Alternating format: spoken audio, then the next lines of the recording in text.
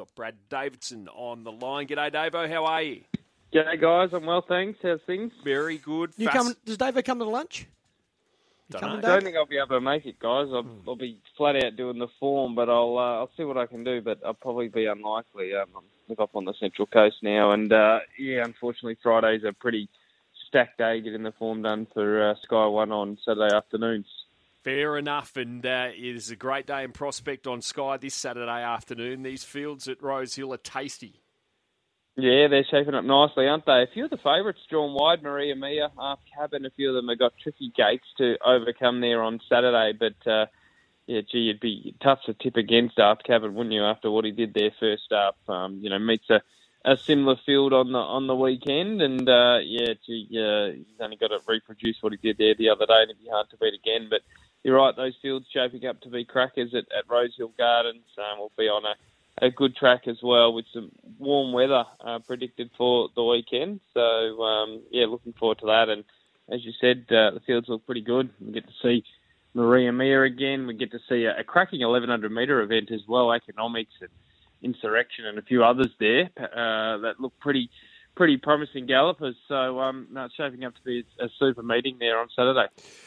I see Nature Strip has drawn gate 1 in the Lightning, but it's down the straight there at Flemington. What do you think of his chances this weekend, Dover? Yeah, I did see he drifted a little bit there, Loz, out to $2.10. Look, I think gate 1's probably the worst gate you want down the straight, generally speaking. You want to draw a little bit wider, as it can be sort of down the middle, down the outside at the straight a lot of the time. So it is some concern with him, no doubt, and it'll be interesting to see what the market does with him come race time, because we know he's best, he'll just win, but he was a bit disappointing towards the end of the spring after his trip overseas, and obviously he's definitely getting no younger. So, will he be able to sort of bounce back to his best this autumn? Time remains to be seen, and that's probably why the market's just pushing back against him a little bit there at the moment, out to $2.10, and that barrier draw is not ideal, considering that a lot of the time you want to get to that middle of the track. Tom Marquand, unfortunately, has to undergo surgery. Yeah, we thought yesterday that he was cleared of any sort of major damage, but he announced yesterday that he'll have to go surgery on that shoulder, unfortunately. So I think he's looking at a couple of months on the sidelines. So that was the update there. I just wanted to provide a bit of an update, because yesterday it was looking like he was all clear, and then we got that update throughout the day. So bad news there for Tom, which he'll be sorely missed throughout the carnival, because he's already made an impact in the few weeks he's been here.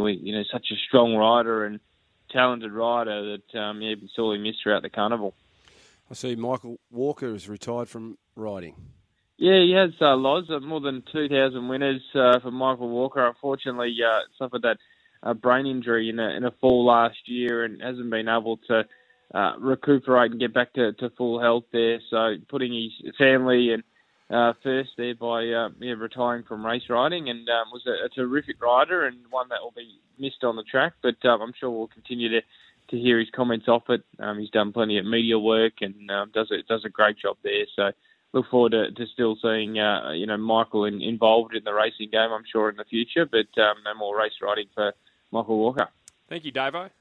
No worries, guys. Chat tomorrow. Look forward to dissecting all these big races at Rosehill and Flemington.